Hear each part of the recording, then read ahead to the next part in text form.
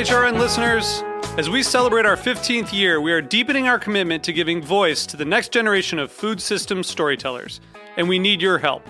Our internship and fellowship programs help activate new possibilities for underrepresented and underestimated young people through experiential journalism, audio engineering, and production training. Through these unique programs, HRN helps food equity stewards build essential workforce readiness skills that expand their potential and foster economic mobility. Please consider supporting these critical programs. And with a minimum donation, you can be entered to win a dinner for two at an amazing restaurant in one of 8 cities and tickets to a concert at a great venue in one of those cities. We have incredible partners across the country who have donated, as they also share our passion for helping to educate the next generation of food systems storytellers. Check out heritageradionetwork.org/15 to donate and enter to win today. That's heritageradionetwork.org/15 to donate and enter to win today. And make sure you donate before March 31st. Thank you. Hearst Ranch is a proud sponsor of the Heritage Radio Network. Learn more about Hearst Ranch at HearstRanch.com.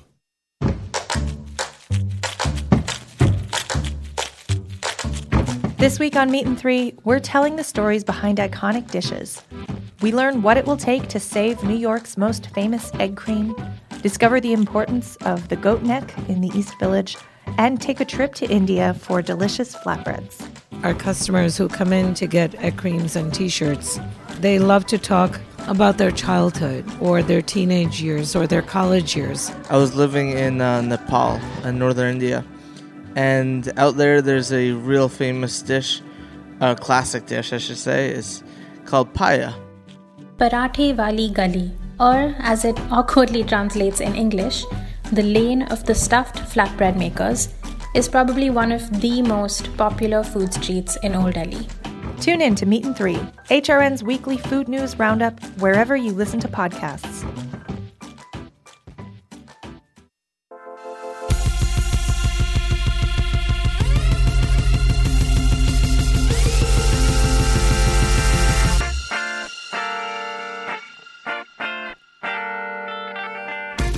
Hey, and welcome to the Food Scene on heritageradionetwork.org. I'm your host, Michael Harlan Turkel, and on today's episode, for nearly a century in the basement of 8 Rue de Cherche Midi in the Saint-Germain-du-Pré district of the 6th arrondissement, the surname Poilâne has been synonymous with bread in Parisian life since 1932.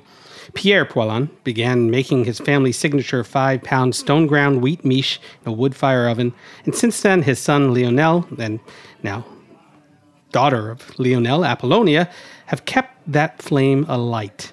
After decades of service and guarded secrets, they finally share their recipes with the world in their eponymously named cookbook, Poilâne. Welcome, Apollonia.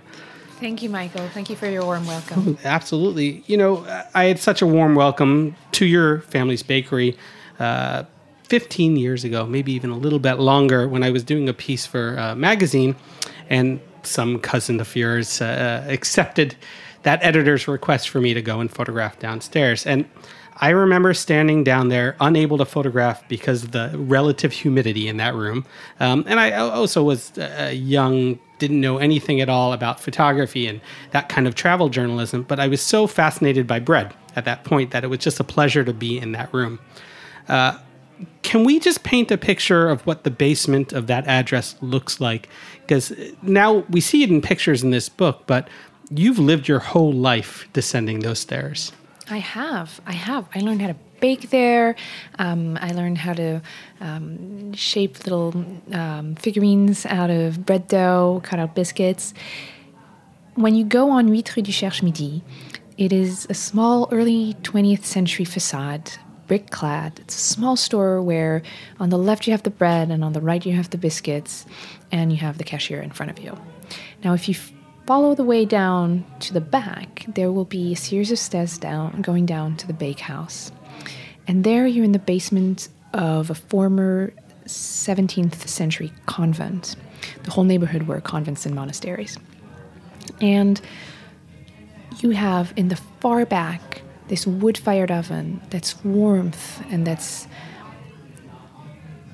beauty and imposing size, just like commend respect. And you have the baker's table, the bread's being produced at that moment, to on either side. You'll have pastries fresh out of the oven that is stacked up on what we call échelle, so effectively a ladder of our production, waiting to be brought up to the store. And that place is special because my grandfather started to bake there in 1932. My father and I apprenticed there, and it's really my home. It's wild because it feels like walking into a living diorama. It looks like the canon of what all Parisian bread bakeries should be.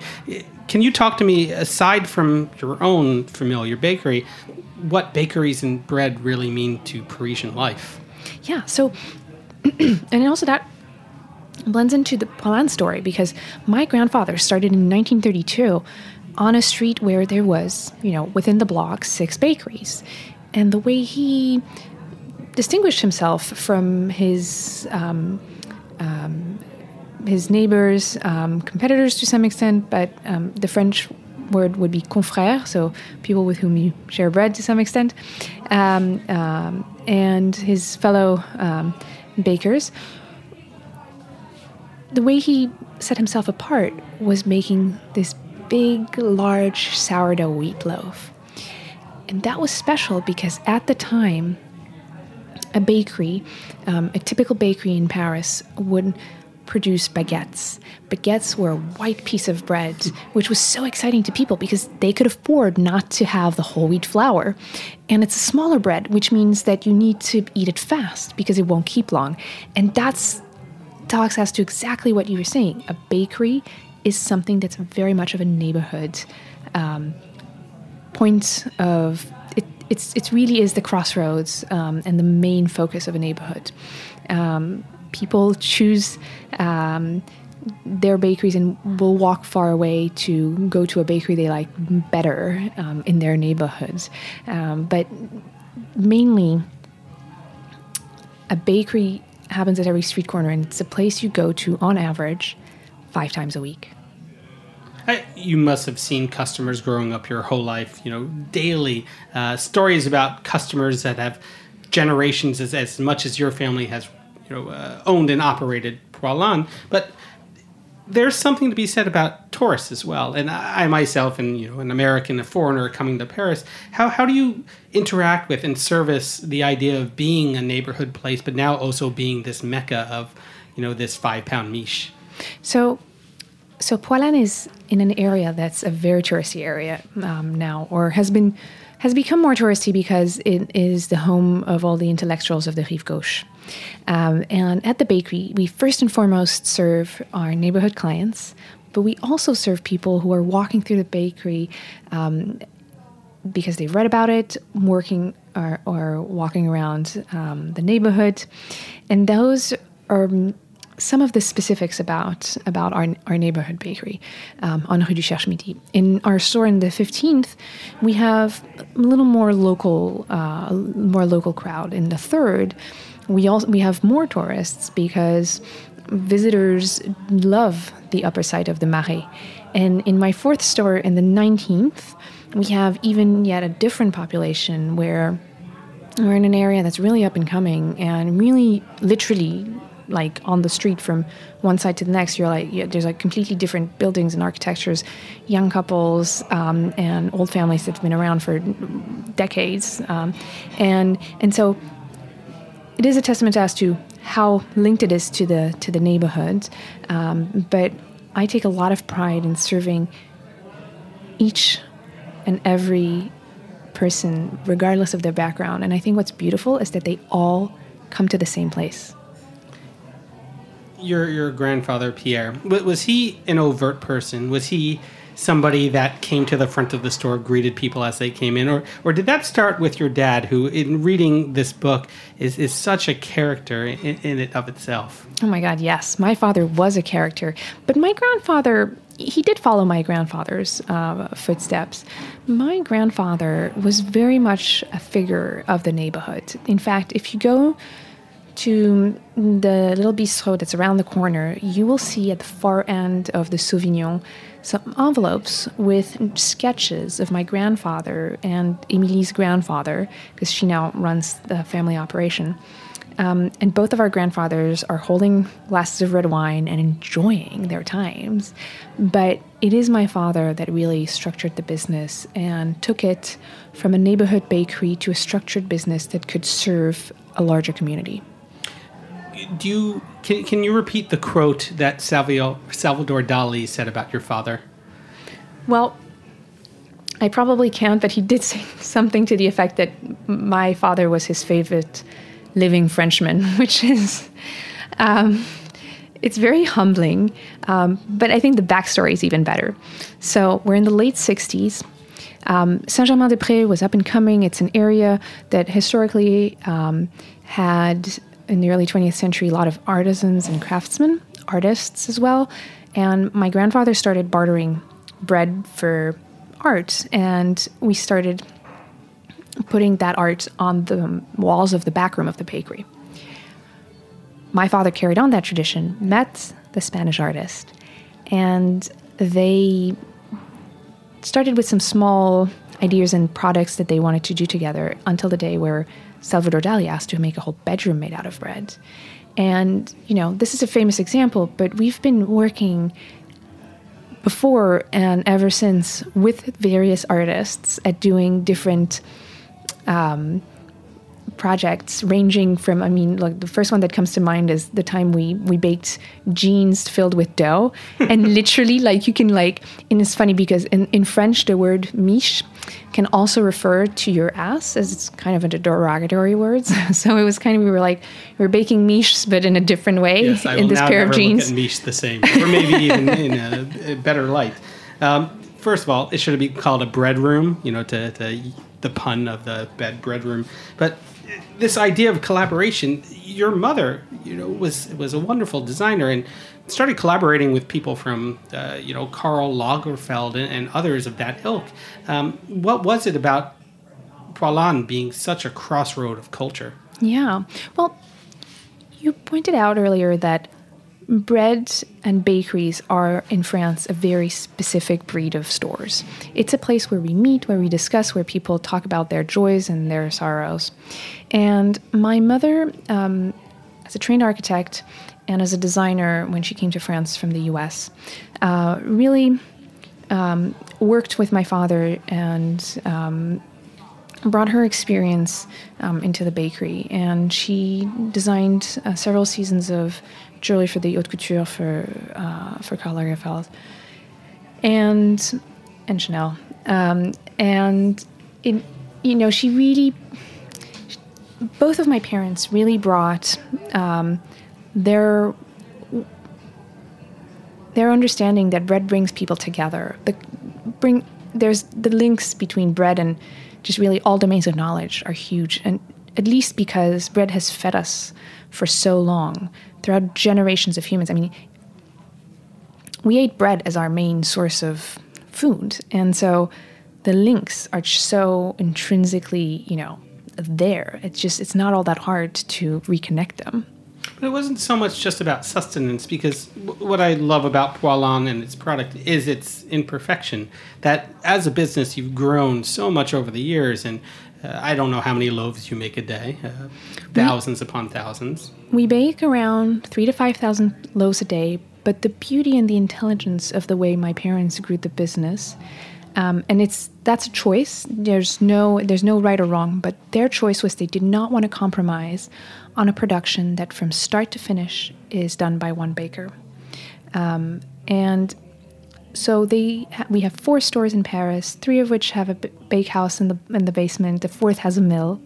And outside of Paris, my mom as an architect and my father as a baker created some 35 years ago our manufacture. And they chose the word to really reflect the fact that it was 24 ovens, one next to the other, that would allow for however many breads needed, and without compromising on quality. So it's not a chain. It's not a chain work. It really is 24 bakeries, neighborhood bakeries, one next to the other, but on a ground level with daylight, with a garden. And in one bakehouse, there's actually 2 working stations. So bakers have the proximity of their colleagues, but they're not, they are still working on their own. So they're responsible for their production from start to finish. But I love that there isn't an identical product, that there are all these different hands. I know they go through a rigorous 9-month training period, as you did yourself. I actually have a question about that, too. Is there a point during that process or after you feel like certain bakers don't have the poilâne hand? Is there a latitude that you give a baker to express their own self in your bread? So when we bake, we have breads of wheat, breads of rye, and we also have a bread of corn flour. And all of these products are handmade. So yes, they fit within a range of what is the product, but they all have their own personality. When our bakers sign the pie as it goes into the oven, you can really tell the writing of the different bakers. And we have clients that want bread that's really well cooked, and others who want it a little less cooked.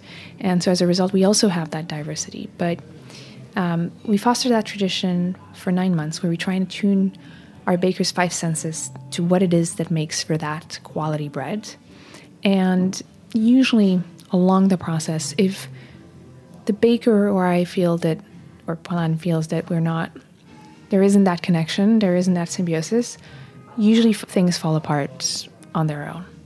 You mentioned those 5 senses: touch, smell, sight, sound, taste. And they're so important because people keep on looking at this craft from a very scientific point of view when baking at home. But I think what's more important, when you're going to bake at home, you want to be feeling the bread. You want to be owning how to adjust your ingredients that will react to your environment that day. Whether it's a hot and warm day or a dry and cool day, the bread dough will not react the same way. And if you were to do it in the exact same way, it would just be senseless. Well, you've been doing it the Poilâne way since 1932. On that note, we're going to take a quick break and come back and talk more with Apollonia Poilâne on the food scene. We'll be right back.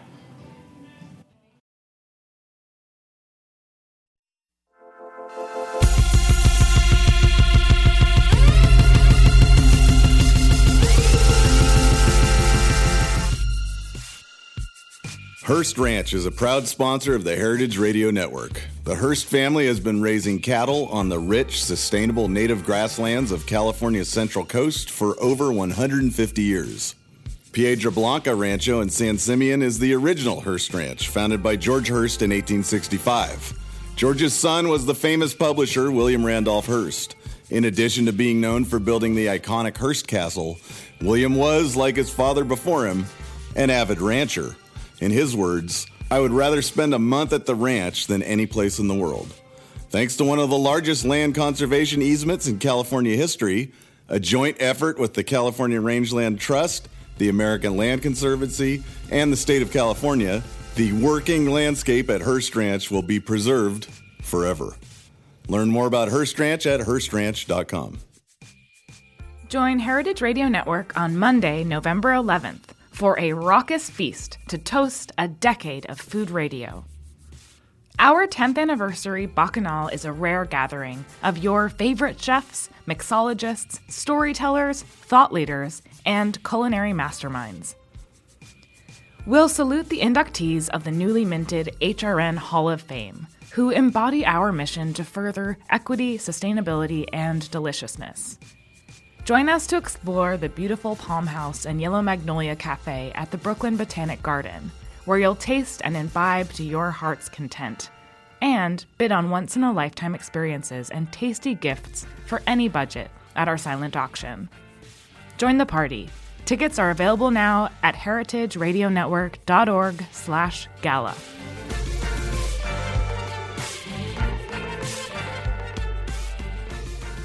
Hey, and welcome back to the food scene on heritageradionetwork.org. I'm your host, Michael Harlan Turkel, here today with Apollonia Poilâne of the famed Poilâne Bakery in Paris. And we were just talking about the manufactory, the space that has 2,400-ton ovens, making thousands of loaves a day. If you've never been to a Poilâne, I urge you to go. If you can't make it, look for a sign that says Ici Pan Poilâne, where a lot of resellers actually have to have that insignia to sell your bread. Or now you can maybe bake your own loaf by reading through this wonderful cookbook you have. But I want to talk about me for a second. Aside from going into your bakery, like 15 or so years ago, I also knew that you were at Harvard, because I was at school in Boston at the same time, and I was baking bread around town, and people were humming with the fact that there was this woman of legacy on campus getting bread shipped to her once a week and bringing it to the dining hall. I didn't think anything of it then because I didn't know enough about bread at the time. A year or so later, I went to Paris and experienced Poilâne for the first time. You were running Poilâne Bakery out of your dorm room. Mm-hmm. This is because of a very tragic moment in your life, of your parents passing unexpectedly. But there must have been something, there must have been your whole life preparing you for this. But what made you at that point, aside from really being the only person of the next generation, you and your sister, to take over, what made you want to do that more than ever?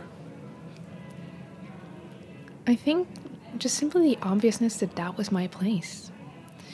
I took over the family business in November 2002 after my parents passed away in an accident. I was taking a year off before going to college, and I knew that I was going to take over the family business at some point, but the plan was to go to college and then slowly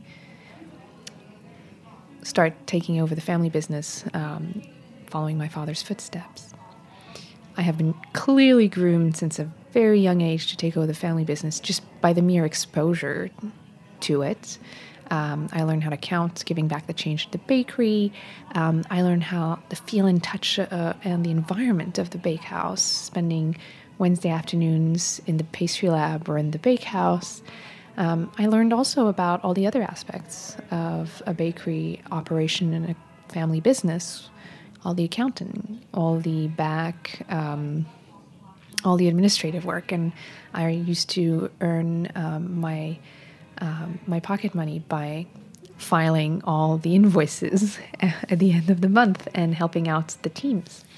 And when my parents had their accident, it was very clear to me that was my place. There was a sense of obviousness that I was going to take over the family business.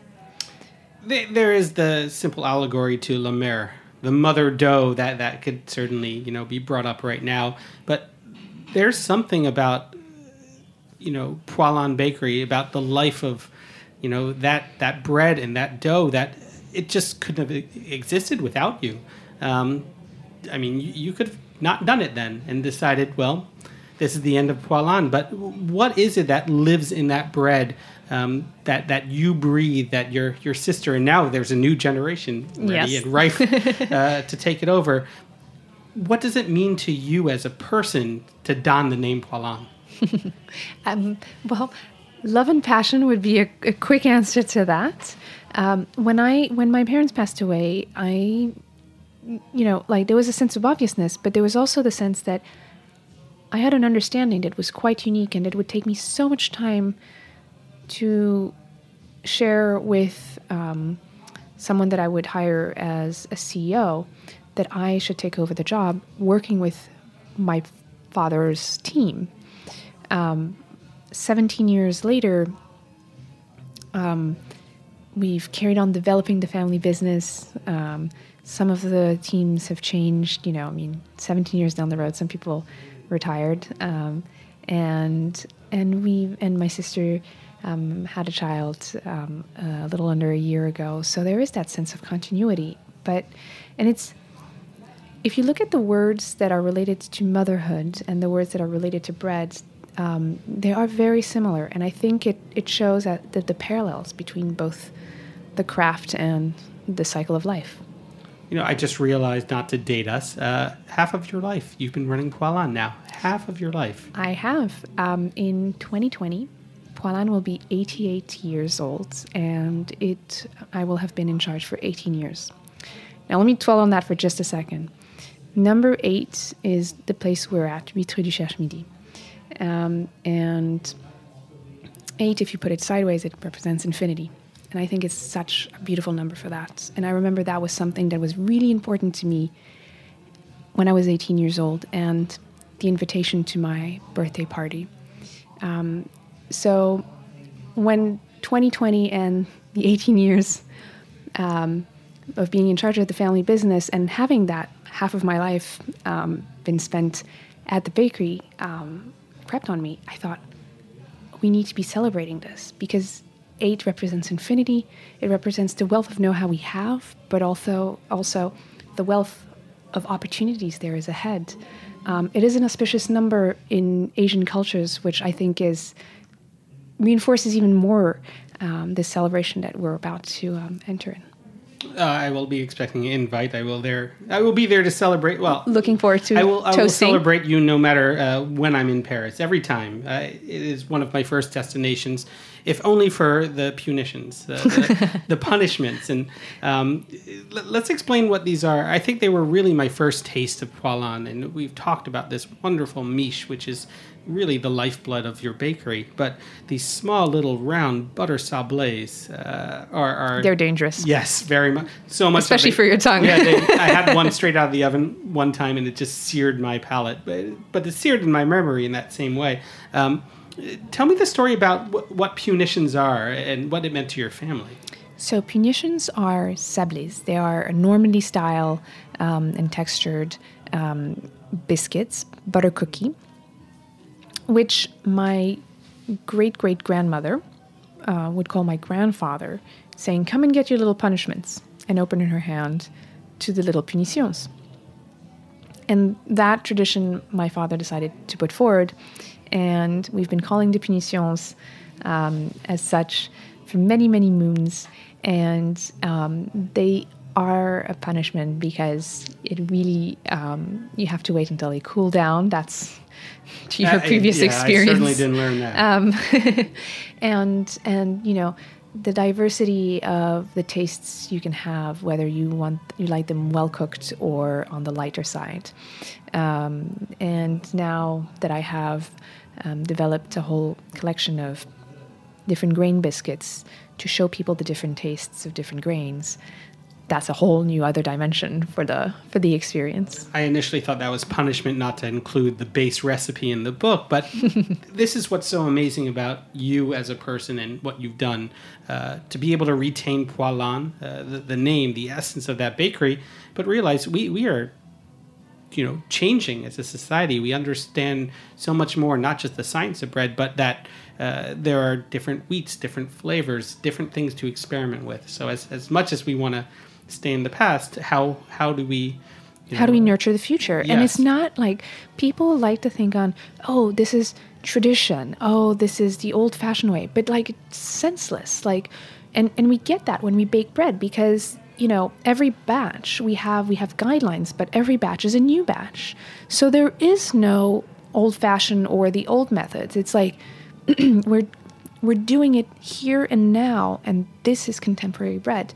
And at the heart of Poilâne's tradition, there is that conversation between past and present, taking the best of past techniques and the best of modern techniques, questioning what's fashionable, questioning the status quo, venturing out into an understanding of what are grains, what is fermentation, how do we bake contemporary bread, biscuits, and baker's pastries. Or how do you make the perfect piece of toast? I will forever be changed. Talk to me about this methodology. I've never seen it before, and I'm going home to try it today. So it's extremely complicated. Tune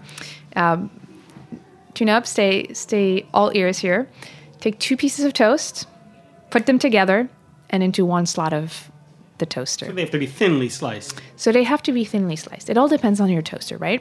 So the main thing is there is nothing worse than a piece of toast that once it's cooled down is dry and crunchy, unless you're trying to do something else with it. The trick here to keep your toast, especially when you have several guests at home, and I love to greet my friends at home, so I definitely make heavy use of this. If you're going to use the piece of toast just on the minute, that's fine. But if you're going to do several pieces of toast, or if you want to just fill up your bread basket of bread, put 2 slices back to back into 1 slot, so only 1 side is toasted. And that will make for a piece of toast that once it's cooled down will still be nice and fun to crunch into.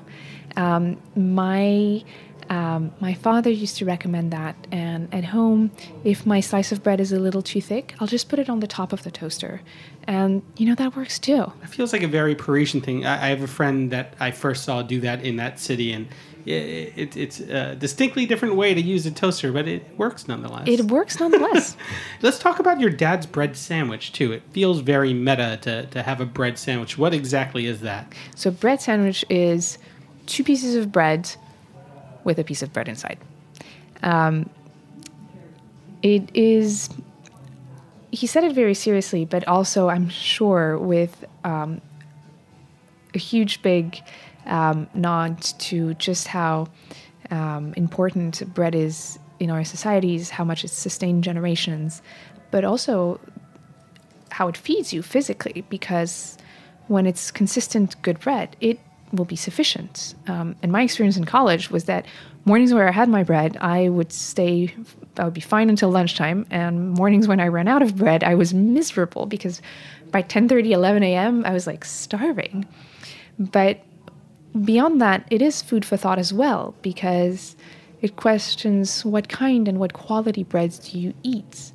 And in my book, drawing on that nod that my father did, I wanted to encourage my readers to venture out and use different types of bread, since nowadays people I've never seen such a wealth of breads inclusions. And I think that because they're like almost a meal in and of themselves, so why not slice a beautiful slice of them and put them into 2 thin slices of a wheat or rye or corn sourdough bread and eat that as a sandwich, slathered with a condiment, some butter, a little bit of oil, some garlic, I don't know, whatnot. That just sounds like a tartine stack. And you have references or recipes for fresh goat cheese and salmon roe tartines, apple comté, and caramel, which sounds so perfect for the fall right now. Oh, it's so perfect. Yeah. Did you call it evil? It's totally evil, because it's kind of like, so there's this French saying, it's like, do you want cheese or dessert?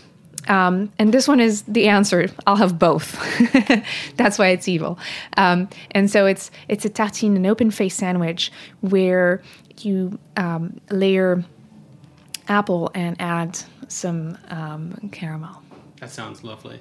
And bread doesn't always have to just be a vehicle like you're referencing in this sandwich, like the baked camembert cassé-croûte, that it can be a vessel. Yes. Or an ingredient. And that's one of the other messages that I really want to come across in this book is, don't look at bread as just a food.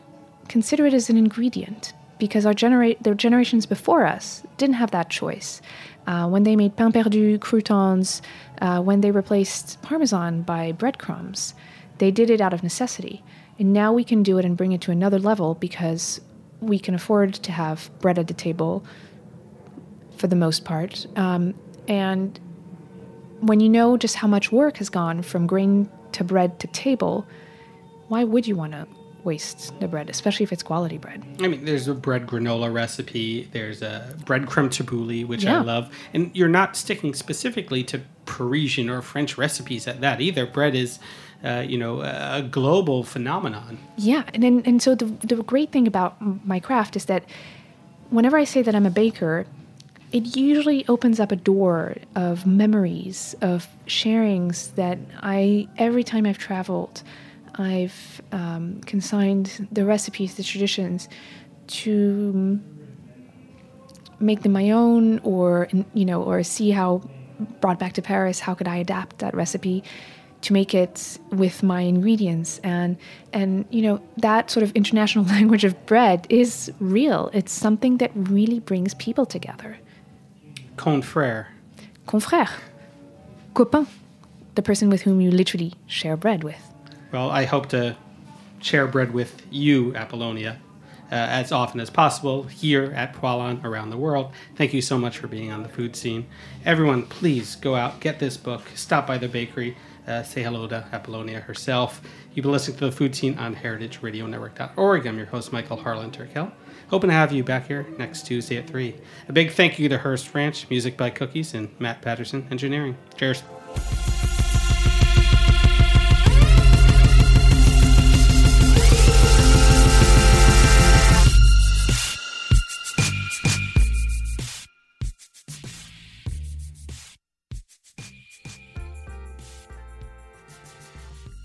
food scene is powered by Simplecast. Thanks for listening to Heritage Radio Network, food radio supported by you. For our freshest content and to learn more about our 10-year anniversary celebration happening all year long, subscribe to our newsletter. Enter your email at the bottom of our website, heritageradionetwork.org, or connect with us on Instagram and Twitter at heritage_radio. You can also find us at facebook.com/Heritage Radio Network. Heritage Radio Network is a nonprofit organization driving conversations to make the world a better, fairer, and more delicious place. And we couldn't do it without support from listeners like you. Want to be a part of the food world's most innovative community? Subscribe to the shows you like, tell your friends, and please join the HRN family by becoming a member. Just click on the beating heart at the top right of our homepage, and thanks for listening.